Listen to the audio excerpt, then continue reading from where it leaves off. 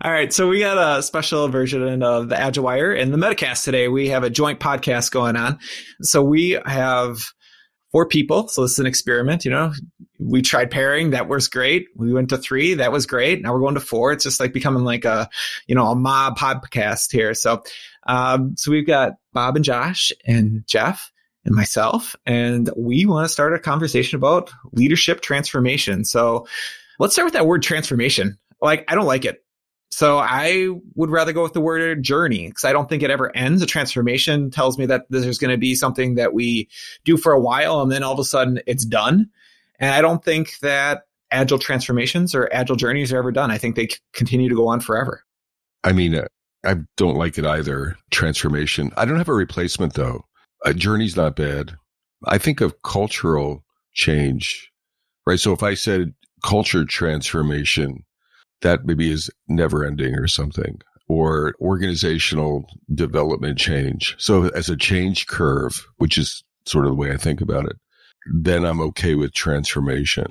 But agile transformation, it almost sounds like a magic wand or something, right? Mm-hmm. Like pixie dust, where you sprinkle pixie dust on people. Or like we're going to buy this agile transformation thing off the shelf and we're just going to install it over here in this organization. And that's just not how it really works. Exactly. So I kind of like the word, just because it takes a lot of effort. So I go back to my childhood and Transformers, right? You went from a truck to a robot. That's not simple, and it looks kind of painful. and that's the reality of the situation. Is it's a bit messy, and in the end, you need to be something completely different. Oh. So I like the aggressive nature of that word. I totally understand the concept of the journey, because you're right. You feel like, hey, I'm a robot now and I'm done. And if I follow these 5 steps, like I get the direction you're going, but I am uncomfortable with softening it, because one of the things that I do when I go in to start and coach through a transformation or a journey or a transformational journey, maybe that's what it becomes. There you go. I am pretty aggressive with the wording of this will be hard. This will not be easy. If it was easy, you would have already done it. And you would already be where you want to be. And every other company would be running as smoothly as they desire. But in reality, operating in this efficient manner with sense is difficult. So you got to prepare yourself, and you got to prepare everyone else for this whole journey, that it's going to hurt and it's going to be painful. But in the end of that journey, if you ever get there, then it's worthwhile. I like where you went with kind of both. In fact, all three of yours input. But as Jeff was talking, I was going to the same place Josh went, which was like, what else transforms in life? And I thought like a caterpillar into a butterfly, right? And to Jeff's point, like there is a distinct change. Like you were a caterpillar, now you're a butterfly, and you're not going to continue transforming after that. But then what Josh was talking about, like, I don't know if that's a painful experience per se for a caterpillar to transform into a butterfly, but it's certainly a very complex one, right? And there's a certain sense of fragility inside of there. I don't know. I'm stuck in the middle with this now because I kind of like both of them but really not the mindset, but the understanding of the landscape of what's really going on when you're going through something like this. I think it's important to say that there's no end, right? So journey implies that. Right. The other thing I liked about Josh was level of difficulty. Like I do a lot of leadership coaching, and very early on, I always sort of want to check them. It's like belly up to the bar. This is going to be hard. So are you in or are you out? Are you ready for it? I mean, I'll look them in the eye sometimes in a class, and it's like, this is not easy stuff. And so and transformation is not easy, right? Like Optimus Prime. It must be painful moving from a semi-truck to whatever he is, right? Yeah. I mean, there's got to be some pain in that and effort. It's painful because you are changing your organizational culture, right? Like that's really what it's all about. And once you change that culture, your culture changes to something of like continuous improvement continuously. And so I guess that is a transformation into that, but you never hear of like, there's digital transformations, there's agile transformations. You never hear of Google or LinkedIn or Netflix or Spotify going through a digital transformation or an agile transformation, because that's just their culture, right? That's just who they are. Yeah. And I think that all these companies that are going through that are the ones that haven't kept up to that bar. Yeah, but those companies are, in the grand scheme of things, they're fairly new. Like Spotify was around for 10 years, Microsoft around for 25 years. When you think about financial institutions, insurance institutions, or many other organizations that have been around for hundreds of years, like I think that word transformation is applicable because it was never part of their culture. Like there was no digital wasn't the thing 100 years ago, right? When Northwestern Mutual was around. Sorry, it's a financial institution here in Milwaukee where we're at. So you can say, yeah, it's always just been part of their DNA, but that's just because they're so young. They're just young in the evolution of an organization. So it is a different entity to say that they've come up in the last 50 years or so when digital was already starting to become a thing, or technology was becoming sort of a thing, versus a 100-plus-year-old organization that has to evolve over time. If we didn't trigger on transformation versus journey versus whatever, if we put that off to the side and we just say, what are the terms? And I know that words matter. I agree that words matter a lot, actually. But underneath it, what are some of the words? So I heard like continuous change, right, as being words underneath it, aspects. So what would be some of the aspects of a transformation that we would think were key? And we put pain up there. I'm going to put pain in there. Yeah. Right. Pain is the wrong, but hard work. It's hard work. So maybe replace pain with that. I mean, we go back to all the foundational things that we've talked about across our podcast. It all starts with trust. And that's often some of the biggest hurdles that historical organizations have to work through, is establishing trust in all 360 degrees, because some of that just teams weren't trusted because that's not how it worked 150 years ago, or things like that. Or this whole model of information workers is very different than on the manufacturing line. So all of those things are different, and you have to build that trust to where I, as a leader, trust that the team is doing the right things. And then I, as a team, trust that the leader has the best interest and will listen to us and will do all of those things. So to me, that's the biggest hurdle, is establishing that organizational trust in all directions, so that we allow ourselves to work through the pain, because that's kind of what happens, right? It gets a little bit messy and things get hard. You're like 6 months in and you're not there yet, and everybody gets frustrated, and then trust starts to erode. Some of the old habits that may have been in place before return. And then that's that thread on that sweater that gets pulled, and somebody has to snip it and say, okay, let's chill, right? Let's get back to a trusting position and reestablish the direction that we want to go. So to me, like you and I, Bob, will always start with trust. So hold it. You're getting poetic, and I don't see this. Like a sweater, pulling a thread, snipping it. Yeah. What the hell was that? Well, when I'm allowed to talk, Bob. Yeah, but talk about agile and transformation. It's not about sweaters, for God's sake. I'm like, who are you? So for those of you that maybe have never heard the Metacast with Bob and I before, there's this long-standing, some will call it a joke, some will call it a reality, this divergence in word count. Historically, Bob crushes me on word count, and I'm okay with it, right? Bob's Bob, and I am well aware of that, and I enjoy Bob talking. But every once in a while, as we just experienced, Josh says some words and they make sense. You were eloquent. No, I'm just amazed. I see, it is amazing. Exactly. Right? It does happen every once in a while. I wanted to react to real quickly. I was teaching a CAL class, which is a Scrum Alliance Certified Agile Leadership class, this week at a large client, which sounds like our large long-term clients that or firms. And we took a diversion and we drilled into trust in the class. And I was very uncomfortable. I actually left the room for an hour and let them duke it out on trust. This was a private CAL class, but it was a beautiful thing. They explored, and it was distrust. And all of these areas of distrust of teams, distrust of each other, distrust of the senior leadership, the CEO. And then they didn't whine about it, but they were talking about how do they build. So it was finding the distrust points as hurdles that they had to then work on. And then they prioritized it and identified it. And I guess what I'm saying is trust is a word, but in this case, it was incredibly broad and incredibly deep. And I felt good that was something rare for a leadership team to expose early on. And it felt to me like they were on the right path. Yeah. So we've been talking a lot about distrust, but maybe it would help, because I think we use that word and it gets overloaded a lot of times. Like we talk about what does that actually look like. And so to me, when you say distrust, what I hear is like maybe a lack of conflict within an organization. Or if there's conflict, it's behind closed doors. It's after the meeting. We don't actually talk about what the problem actually was. There's politics.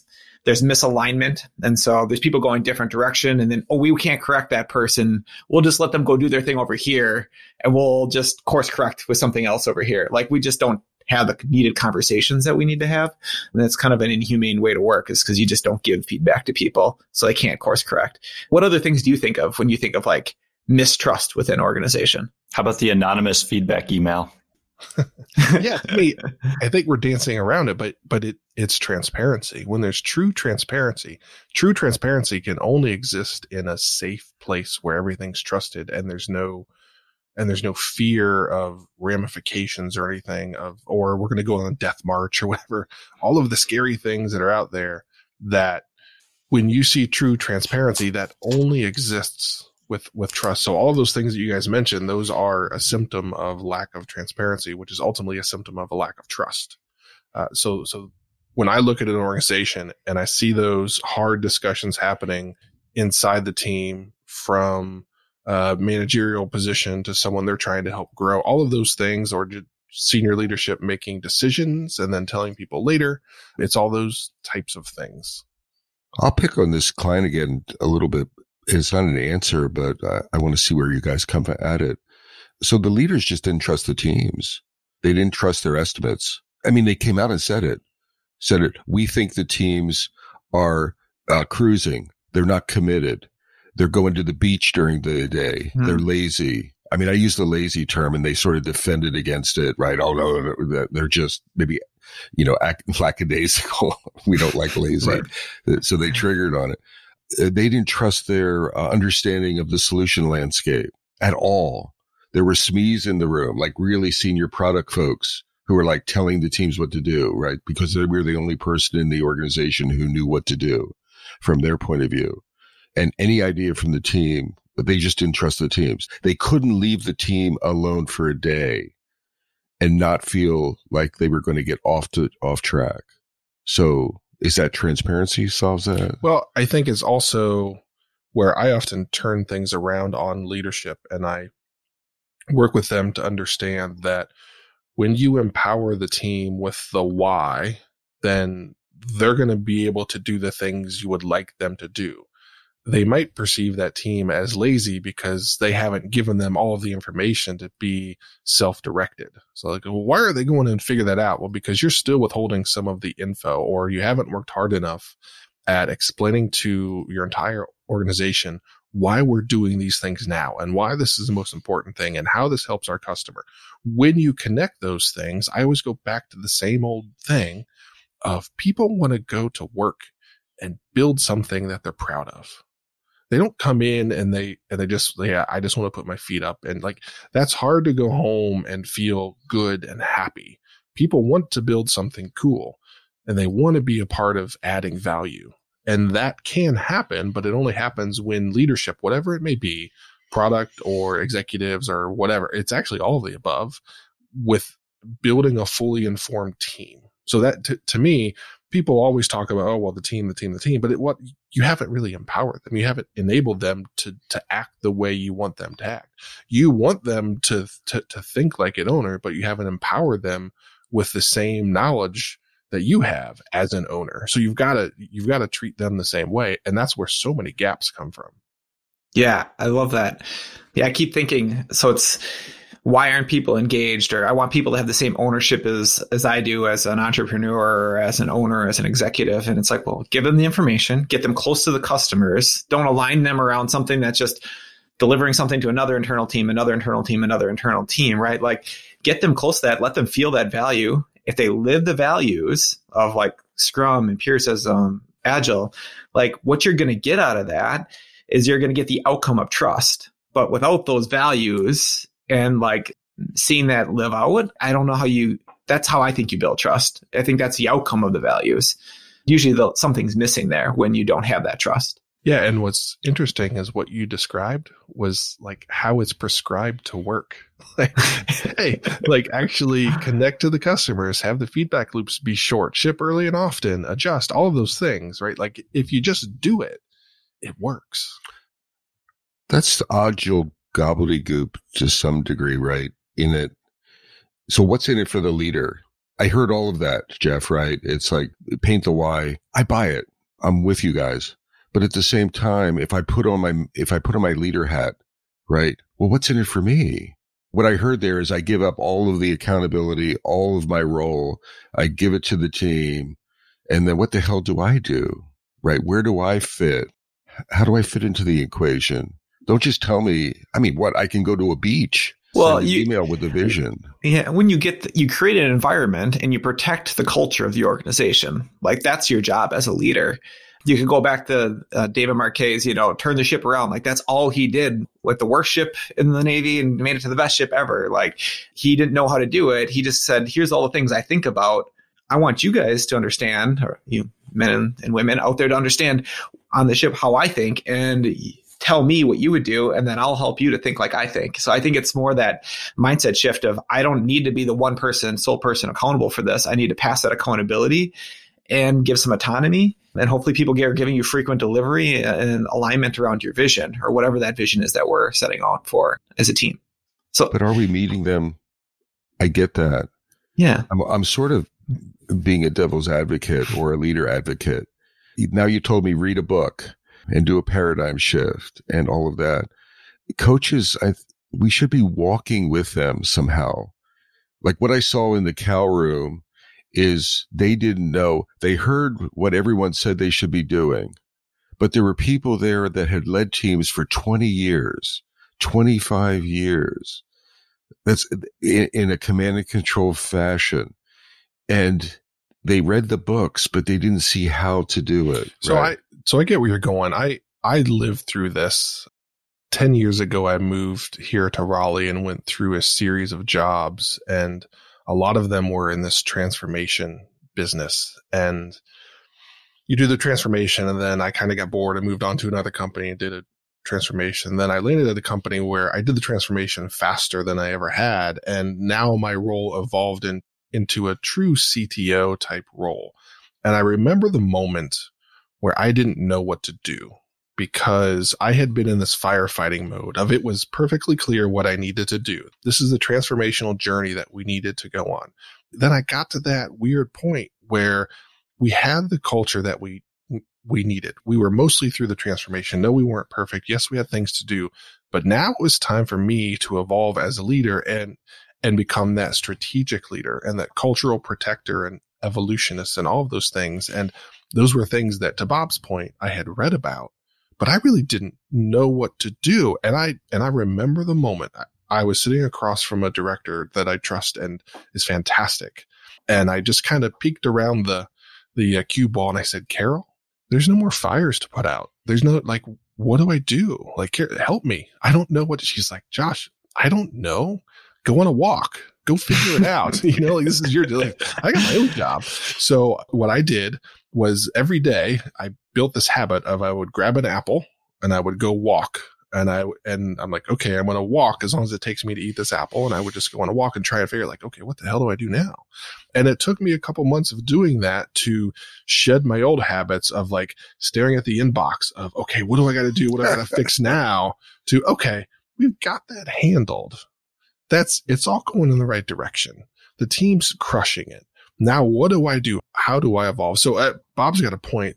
That's a thing that we need to help people with because so many people haven't had the opportunity to build a culture where they can say, okay, the team's got it. Now, how do I help them be more successful? And that's a different set of skills and techniques and just a different way of thinking. Yeah, I like the shepherd analogy, like when the leader becomes the shepherd, right? And Jeff kind of hit on this with the culture, but you're looking out for the safety of the flock. And then at the same time, the leader's mindset is how am I consistently and continually building up those below me to think at the level that I'm thinking about? So it becomes more of a mentoring type of role and shepherding. So mentoring to continually raise people up, and shepherding to protect the environment and protect them from things that they may not be yet capable of handling on their own. Like the wolf comes and attack, the sheep just aren't ready to, defend themselves in that situation. And that's where a leader can step in. Well, shepherding the shepherd too. So we were talking teamwork, right? But I'm even more amplifying. I think in transformations or journeys, someone needs to walk right beside leaders and model and show them the behavior, not tell them to read a book. And I'm not picking on reading books, but it's like model. So the shepherd of the shepherds, and model good behavior and bad behavior, and appreciate them, give them positive feedback and constructive feedback along the way. And there's not many of those people. Yeah.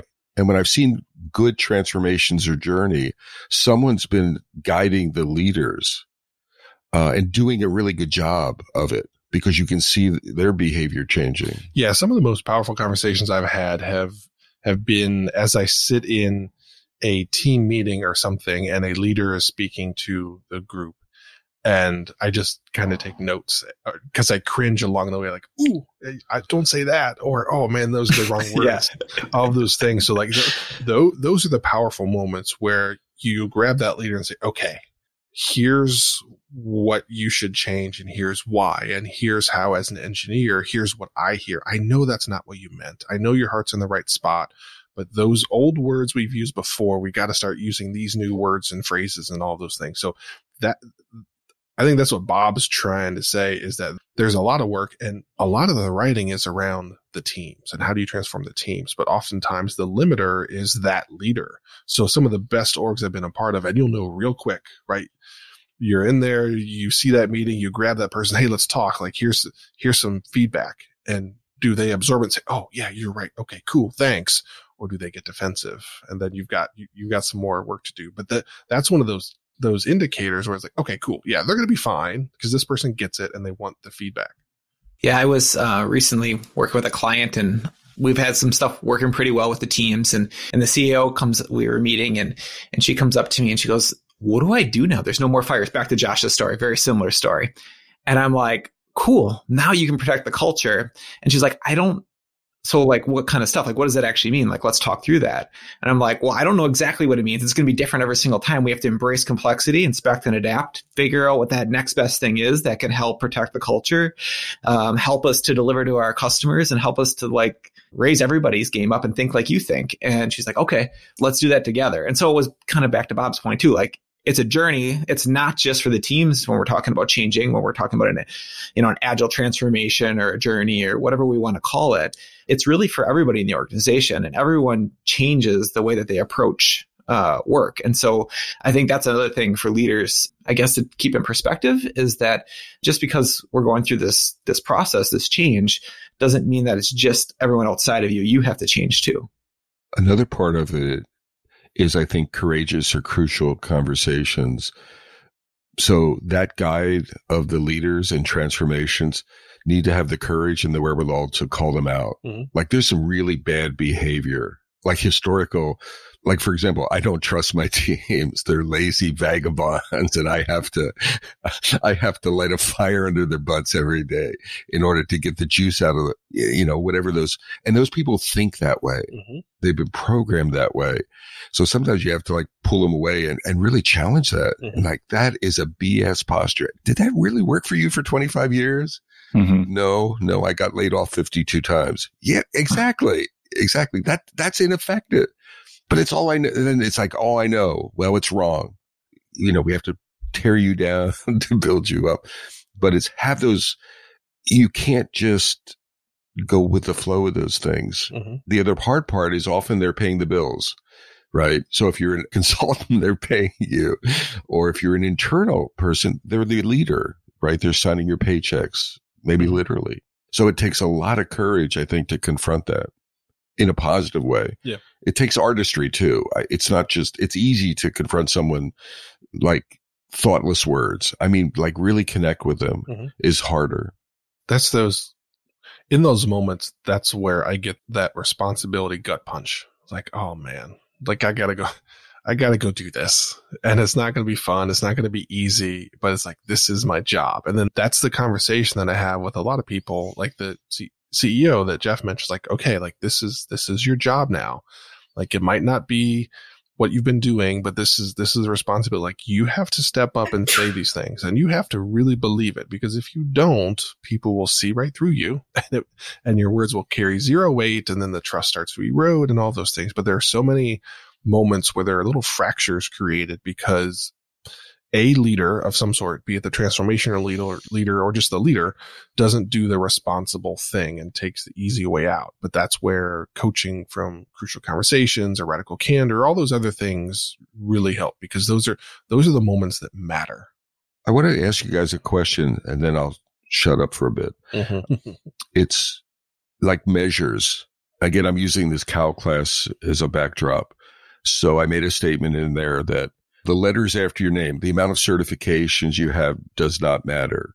The number of books you've read doesn't matter. If you had dinner with, Kent Beck last night or Ron Jeffries, it doesn't freaking matter. Like what matters is your behavior. How do you show up? All right. So talking a good game doesn't count. Reading a good game, PowerPoints doesn't matter, but it's the output side or the outcome. It's your behavior. To me, that's an ultimate measure of a transformation, is the modeling of the behavior of the organization. It's hard to measure it, right? It's observational. But to me, I wish it was the one metric that matters. What do you guys think?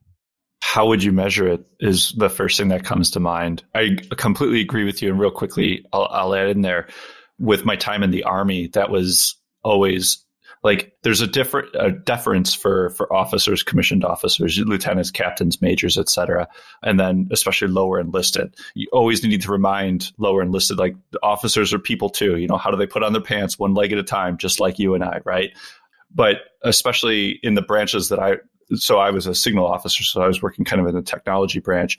I mean, the soldiers that are trained to basically be a network administrator working and fielding the technology equipment that the Army uses, incredibly technically competent. They know how to do their job, needing to report to officers and taking commands, et cetera. And I'm not knocking officers in this, but just understanding that the behavior that these people would model, not stifling with the type of leadership that we have in there.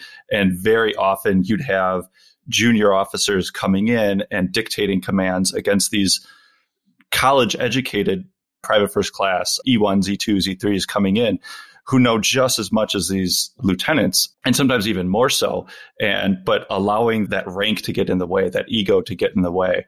And so completely on board with what you're saying, Josh. And I guess going back to like, how would you measure behaviors would be the part that I would get stuck on. So I'll tell another story. When I started Another story? I know, it's weird. Go for it. When I started hiring, I was like the worst. I wouldn't even read a resume if you didn't have a computer science degree. And the better the school, the more likely I was to actually read it. And it just was a disaster. Then over the next decade or so, I evolved into, and right now, I don't really care about your resume, because it's easy to put words on a resume that will show up in the right search engines, be it a piece of software or someone's eyeballs that are searching that. So to me, it's about having a discussion and discussing through situations. And it's harder, right? When I work with recruiters, I inform them, like, I make your job really hard because I won't allow you to be lazy and just send me something that looks good because the resume has N number of certs or they've done these things. Like, that's not good enough. What I want you to do is I want you to dig into that resume and show me where they've driven change. Show me how they've been a change agent, either by just having a large refactor and saying, you know what, this isn't good enough, or helping to shape a team, or standing up something new, or doing that stuff. That there aren't search engines that really tell you that. So it takes a significant amount of time to work with a recruiting org, internal or external, to say, okay, this is how we evaluate people. And then you've got to reshape the hiring process and educate the engineers of, we're not going to do trivia questions and things like that. It's about, can they take a complex business problem and wrap code around it that's maintainable? Like that's what we look for with our devs. There's not a 5-question test you can give somebody to figure that out. Like you just have to invest the time. But just like agile transformations, we're looking for a silver bullet. We're looking for the easy button. We're looking where I have to do the least amount of effort to get it done, when in reality, to get it done well, you have to invest the time and energy. So to me, it always comes back to that. It just comes back to it's hard work and you gotta evolve a strategy to get it done. Yeah. I don't know if you guys find the same thing, but when I'm out coaching different organizations or advising, I like to call it, I think most problems generally boil down to people problems. And I think what we're kind of dancing around is that the technical skills, they're more of a commodity these days. I think there's a lot of people with great technical skills. What's really rare is people that can put together the interpersonal skills. I really like the way Patrick Lenciani breaks it down: humble, hungry, smart. Jeff and I, we used to work for an organization, a consulting organization, and that's what they hired for. The whole entire interview process was looking for this hungry, humble, smart. So just for those listeners that haven't heard that before, it's hungry, like they're hungry to learn, hungry to contribute to the team, smart, but that's not intellectually smart, it's emotionally smart. Like they can read people, they can read a room, they can understand when they say something that kind of pisses someone off and they can address it, right? Like, and then humble, like they're not in it for themselves, they're in it for the team. It's not like they're not confident. They can be confident and they should be confident. It's just that they don't think about their self all the time. They're thinking about what's best for the organization, the team all the time. And so looking for those things is sometimes hard to get through in an interview. And so one thing is like get people outside of their normal comfort zone. I really like organizations. I don't know, Josh, if you've ever tried this, but Jeff and I have a good friend here in Milwaukee who is working in a startup. And the way they do hiring is they just bring somebody in for a day after they've kind of gone through the formalities of, think this would be a good person. And they pay them for a day and they code for a day with them. And they say, if we can deliver something into production with this person on our team, then they probably are going to be a good fit. And if the team's okay with the way they work with them, then let's move forward. If not, let's end it right here. But like they actually work together for a day and then they make the decision after that. So it's kind of a practical interview. It's not just like an hour answering a bunch of questions, Yeah, I've adopted something similar, but more in the pseudocode realm, because to me, I don't care what programming language you're most confident in. I am looking for a good developer, and a good developer, you can get over the syntax in a relatively short period of time. But again, it goes back to, can we work together to solve a complex business problem? So what I do is I put that person in a room with 2 or 3 of our team members, say, okay, let's solve something on the whiteboard that's hard and let's work through it together. And I make sure that we frame it so that they aren't expecting that we expect them to go up to the whiteboard and do it themselves. It's like, no, this is a team, because that's what we're about. So to me, it's, can that person have a healthy dialogue when stakes are high? So I like the stakes to be high, and I like that person to understand that this is important, because I want to see how they handle it when things get a little rough, when things get a little scary. Like, are they going to be okay asking questions? Are they going to be okay saying, I don't know, what do you think? Or are they going to be the kind of person that always has to have that answer? So to me, I do the same thing. I don't do it the full day, but it's the same challenge of, let's get together in a room and solve a problem together. And can we have a good dialogue? Because if not, nothing else really matters. But getting back, I want to just tee this up again. So we said humble, right? I want us to brainstorm a little bit. And I'm not looking for leadership-centric metrics, but if we were all coaches and we walked into an organization and we were looking for behavior and humility or humbleness was part of that, what would we look for? How would we measure it? How would we know it when we saw it? So I default to my favorite question. So in that process where that person's working through designing a system or building a product or whatever, when I know they're right, I challenge them and I say, actually, I think you're wrong. I don't think that's the right answer. And I want to see, can they hit the pause button, see the wheels turn in their brain, think about it, and actually listen to me, or do they get defensive? So defensive behavior, listening behavior, right, open-mindedness. Right. And then being able to come back with a counterpoint and say, hey, Josh, actually, I think this might be the right answer, but tell me why you think this is wrong. And then courage to challenge the status quo. Yeah. So that those are the methods that I use. Is I try and create that moment where, hey, this like person that wants to hire me tells me they think I'm wrong. How am I going to handle that? What am I going to do? Is my ego going to get in the way, or what's going to happen? So the lack of that would be low, right, on that scale, and seeing more of that would be high. Guys, what do you think? I was thinking the same thing that kind of Josh was talking about, but more the word that came to mind was inquisitive, like a leader who's going to ask questions to draw out, like they might know that or have a strong sense that the answer that they're given is the wrong answer. But instead of telling them that's the wrong answer, based on the experience that they have, like ask them questions. Oh, what happens if this scenario comes up? Or performance, right? What happens if 10,000 users simultaneously hit the site? How will your solution handle that? And this goes back to mentoring, getting people to think at your level with your range as to potential problems through your experience, but getting them to think on that level versus you just telling them so that they can own those answers more than you providing them to them. So inquisitive was kind of the word that came to mind there. Yeah, I like that one. I sometimes call that, seeking to understand before trying to be understood. But other things that I would look for is that the language that they're using can tell a lot. And that just comes out very natural. So if it's I and me language, maybe not so humble, but if it's we and us, okay, they're thinking about the team. Another thing I like to look for is if someone's talking about the team or they're talking within their team, if they're willing to say, I'm sorry, or I was wrong and you were right, your idea is better than mine, like things like that. I'm like, wow, that's a sign of a pretty healthy team. Like they're comfortable with each other to admit faults and no one holds that against them. I think that's another good indicator. I like the language. I was just thinking we need an app for that or something. like something. No, I mean, I know it's simple, but like me's and I's versus we and us.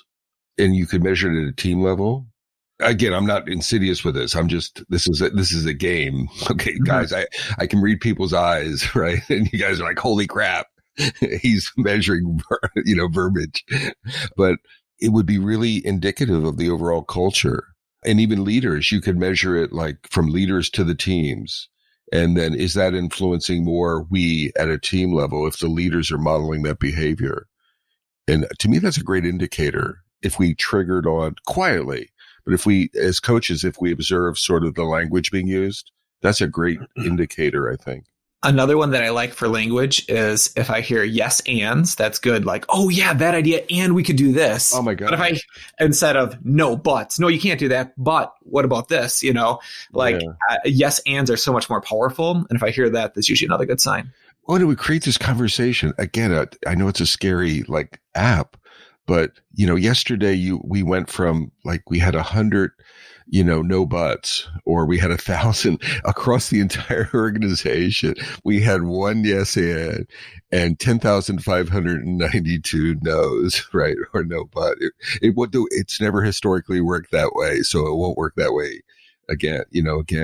That would be. It's funny you joke with that, but I mean, I would imagine something like that is right around the corner with you just stick an Amazon Echo in the room and it just monitors and listens for every time no but is said and can just spit you out a number at the end of every day. Well, I'm taking this coaching, this ORS coaching. I'm in the middle of a coaching sequence to become an ORS coach, a systems coach. And we talk about revealing the system to itself sometimes is one of the more powerful things. So not doing anything specifically as a coach other than showing it the way it is behaving, the system. And that can be incredibly bad. And then just sit back and watch the system react to that. I feel like that's one of the superpowers of being a consultant is having the objective outside perspective. Like people get tunnel vision, not so much that this is the way we've always done it, but you just become naturally biased towards the way that you're used to working. And then you have this third party person coming in and just taking a step back and being able to show and tell people like, hey, this is what I'm seeing. Is this what's going on in your head? And exactly what you're saying is helping the system see and analyze itself objectively, third party, without any of that bias built into there. I think that in and of itself can be pretty powerful. And I think that's why so many big consulting firms exist, is they just are that neutral third party coming in. I want to real quickly tee up and go back to, I think, something Jeff said earlier. Jeff B., something about installing frameworks or installing transformations, right? Back to like we waved the magic wand. Yeah. So I'm trying to switch gears because I don't want to measure word count because I'll either win or I'll lose. But this whole notion of installing a transformation or installing a journey, and let's talk about the trends that you see out there, like the real world. I'm biased, so I'm going to shut up. But can you install it? Are too many people install it? Is it trivial? Is it the wrong approach? What do you guys think? Like transformation packages. I don't like it because I think that if you just come in with like, hey, this is a simple space and we're just going to take X from over here and plug it in over here and it's going to give us the same results, I don't think it actually works. I think that there's a lot of values, a lot of mindsets, a lot of context within an organization. There's architecture. There's things like that like really matter. And so I think there are consultancies out there that take a very, I don't know, cookie cutter approach to like, we're just going to install it this way. And I don't think that works. I think you get the mechanics and you can check off, yes, we do Scrum. Yes, we have a product owner. Yes, we have a Scrum master. Yes, we run the events. But are you actually living the values? Are you getting done increments? Are you providing value to your customers? Are you inspecting and adapting that and then learning from that really quickly? And are you getting better and better over time? I don't know that you get all those things. I see a lot of teams that really struggle with that. And organizations that I go into, usually after the fact, after these large consulting companies come in there, the number one thing that they miss is the done increment, and they don't get the done, which I think is the core thing that they miss. And so if you don't have that done increment, you can't inspect and adapt and you can't learn from it. And you may have all the other framework and you might be doing hackathons and you might be doing all these other cool stuff that sounds really great and you've read about, but that without like the core of what we're really trying to do and with all the values is just kind of empty. What are your guys' thoughts? It's interesting that you say that because the number of times in my coaching that I've had to ask teams, like as an engineering team, like what is our job? What is the responsibility of our teams to the company? And you get, well, we build stuff, we do all this stuff. And it's like, no, we are here to deliver value to our customers. So often you get wrapped around the axle of the code and CI and CD and building and sprints and ceremonies and all that stuff that we often lose sight, to your point, Jeff, of we're here to ship value. And it's not to like ship the coolest technological answer, but we're here to ship value. Maybe that value is one button instead of 5. Maybe that value is removing things. Maybe that value is just providing clarity or better documentation or things like there's a million ways to deliver value as an organization. But oftentimes, again, when leaders have not done a good enough job of defining the value, that's where teams kind of lose their way and they get in that forest versus the trees. And they're so focused on the little things, but it's not, to your point, Jeff, like, hey, are we like shipping things that matter to our customers and they're happy and excited? That's a big challenge out there. One of the things I've noticed, so I'm a Scrum Alliance guy, basically historically, but I've attended Scrum.org events. I just did a PAL with Ryan Ripley a little while ago. And what I've noticed on the Scrum.org side, and both sides, that's the wrong word, but I'm just going to use the word side. Both sides amplify Scrum Guide and things like that. I think Scrum.org amplifies values more and principles. And I mean, they beat the crap out of it, right? In a positive way. And I think part of it, that's good. That's what I'm saying. I think it's counterintuitive for a lot of consulting firms. I think organizations need that amplification on like values and principles, right? And characteristics like courage, be courageous. And just and say it 7 times in training and in coaching so the organization gets it. I'm not saying Scrum Alliance doesn't do that, but there's this really stark, if you look at both environments or communities, it's really the bar is raised on the Scrum.org side in that area.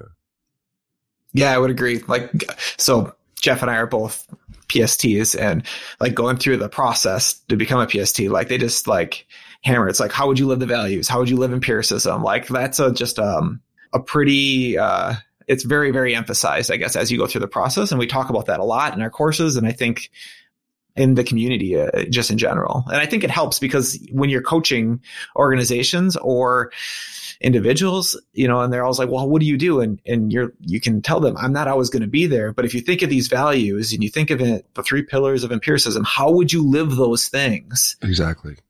That will guide you when I'm not here, right? Like, think about that. And there's a lot to reflect on there. Well, the basics, right? We're not focusing on the basics.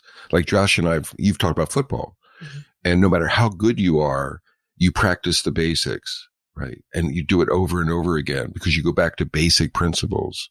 And I don't think we do enough of that, maybe in the transformation side. I want to flip on the framework question. So it's not just the consulting firms. Leaders are looking for silver bullets, aren't they? So they're buying. So it's not just I'm selling a framework package. Someone's actually buying it. Mm-hmm. How do we have that conversation with them to tell them that they can't buy it? What does that look like? So I've recently had this conversation with some people, and they were trying to fight this mindset of, and I think, Bob, you were alluding to this earlier, where they imagine they just are walking down the aisle of Best Buy and they just, here's some DevOps. I'll just pick up some DevOps for the team or some agile transformation. Let's get some of this, right? You need more of that. It's on sale. Grab 3 of those. Yeah, exactly. It's a Sam's Club. You can get it in bulk. But I use DevOps as an example because I feel like they're going through a very similar type of shift over there. But helping leaders understand that, and this is something I wanted to bring up before because it was a quote from one of the books I'm reading. There are no bad teams, only bad leaders.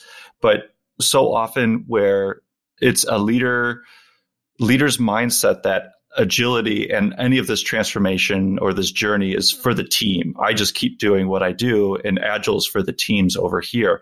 And I think that's the starting point of the conversation is no, this is really for the organization. This is for everybody in the system to change the behavior, change their mindset, and refocus on to what we've hit on a few times here, delivering value to a customer. There's somebody's life that we're trying to improve in this. And this requires an entire literal mindset shift of how we've been doing things previously to how we're going to go about it moving forward. And that's not just an installation one and done process. It does take you changing behaviors, your team members changing behaviors, and that catalyst changing an organization. I've been around, I was using XP. So my agile journey started around maybe 97, 98. With XP. 1897? Yeah. I just want to get clarity. So Abe rode up on a horse. Okay. That wonderful top hat. Since I was balding at the time, he gave me his hat to cover my head. Yeah. Ass. So now I totally lost my train. No, you didn't. Really? I did. Oh, what did you do to me? You're just talking about XP 1980. Now. Yeah. I wish we would have never started teaching teams. So I get the fact we should have, like leaders, there's that notion of leaders go first, right? Leaders should go first. I wish we would have never, it's never been about the teams. So I'm like plus 200ing on what I heard. It's the teams are the easy bit. The teams are the slam dunk. The teams are don't even take credit for moving teams, right? It's do whatever you do.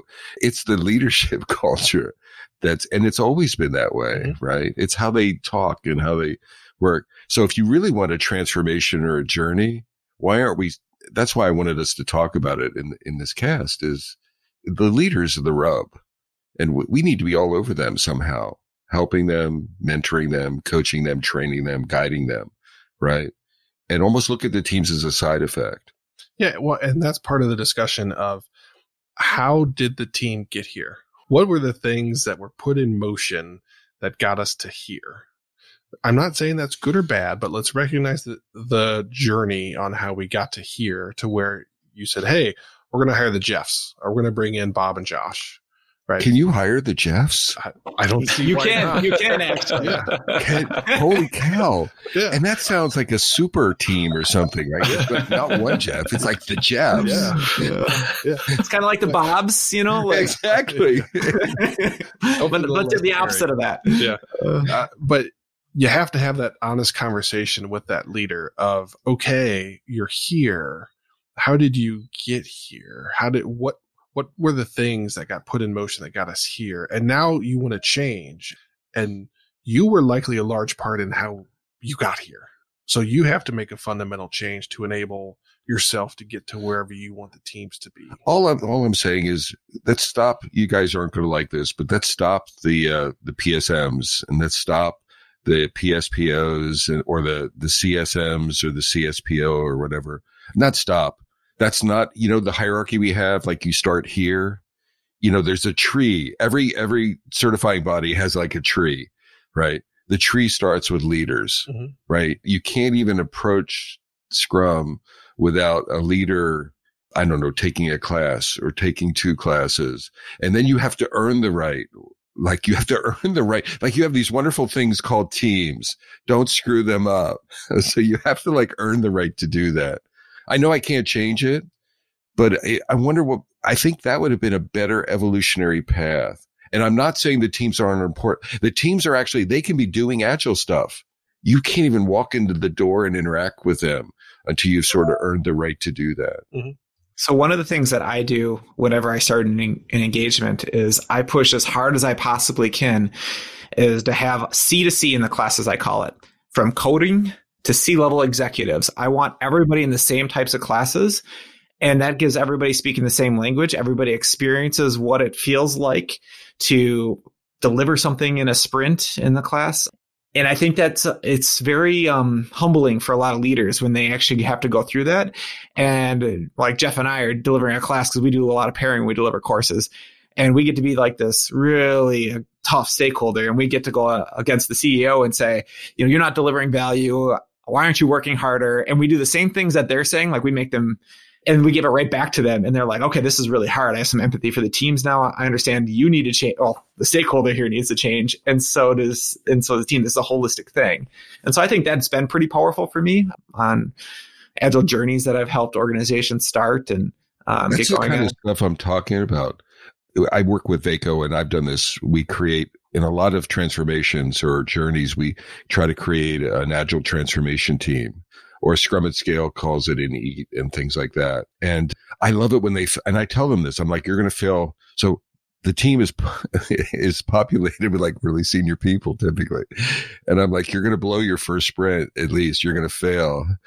And then I don't intentionally abuse them, but I want them, to bite off more than they can chew, or they don't deliver stuff that's done, or they have nothing is a potentially shippable increment, etc. And there's so much empathy and so much learning and humility that comes from that. And that's what I'm saying. I wish we would do more of that earlier, right?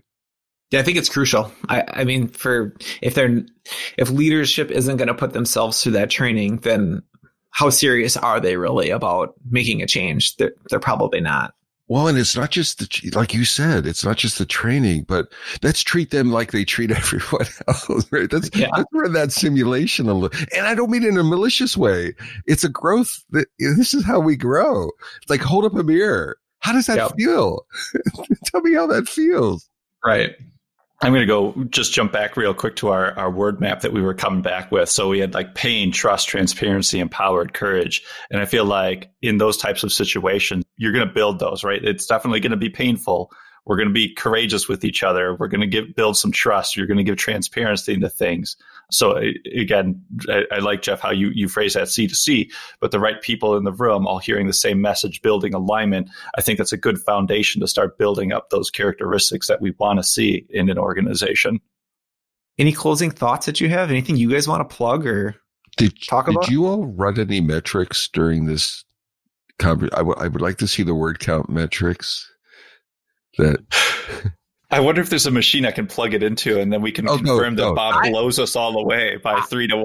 I think it was pretty even, but I could be biased. Oh, I'm with you. Yeah, it felt very balanced to me. Bob and I have joked about writing a piece of software to do that for years because he never believes me. But yet our listeners keep bringing up the word count doesn't seem quite equitable. I know. I mean, even your own wife May have mentioned it once or twice. Oh, ouch. No, long ago. Yeah. So real quickly, I'll tell this story. It's probably our first 5 Metacasts.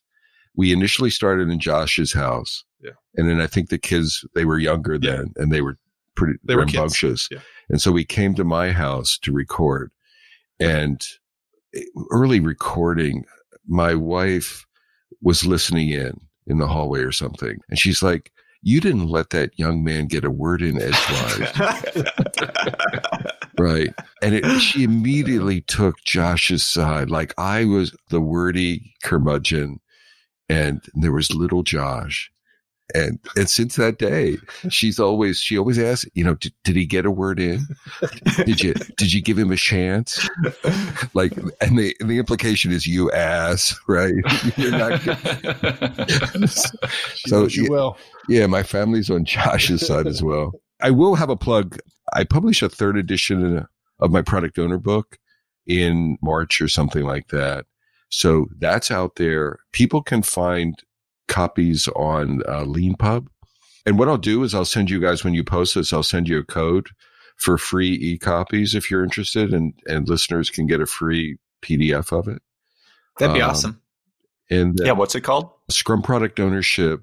I think Seeing the Forest and the Trees or something is the subtitle. Awesome. A little historical point. I wrote the first product owner book that was available in 2009. So not Roman Pitchler, or who's the other guy now with Scrum? Don McGreal. Yeah. They're all late to the party, right? Although they have wonderful books. Just kidding. So I'll give you guys that. But I just wanted to say, this is really cool. Yeah. Thank you for inviting us. Yeah, the only pitch I have is Friday mornings at 11 a.m. The Kazi. Yeah, the business that I run, Kazi.io, that's our website.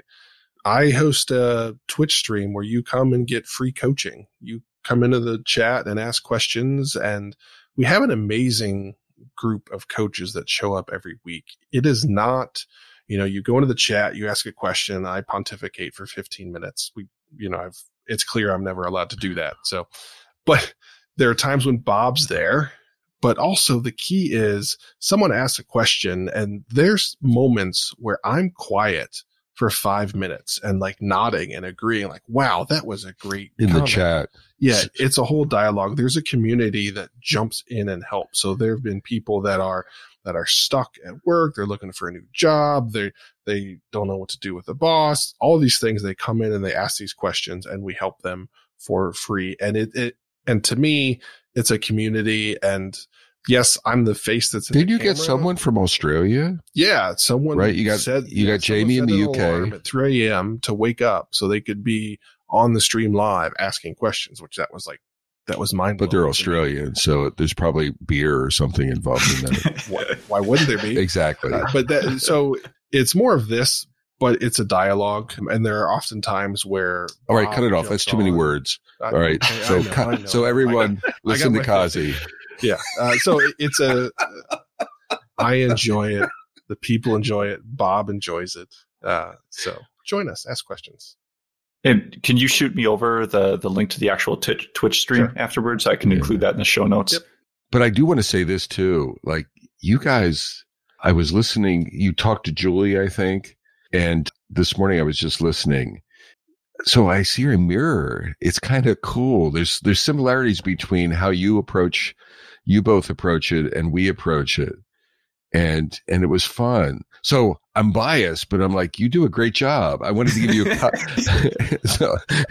and I'm like, I'm complimenting ourselves too, but yeah, I told Jeff the same thing. Yeah, I told Jeff the same thing. I'm like, I'm pretty sure that Bob and Josh are just like us. Like they're the same thing. Like we kind of have the same attitude towards things. And I could see ourselves in you guys. So I thought it'd be fun to get all 4 of us together. So I'm glad this worked out, and it was a lot of fun. Absolutely. Awesome. All right. On that, we'll wrap it up. Thank you very much, gentlemen. Thank you. Thank you.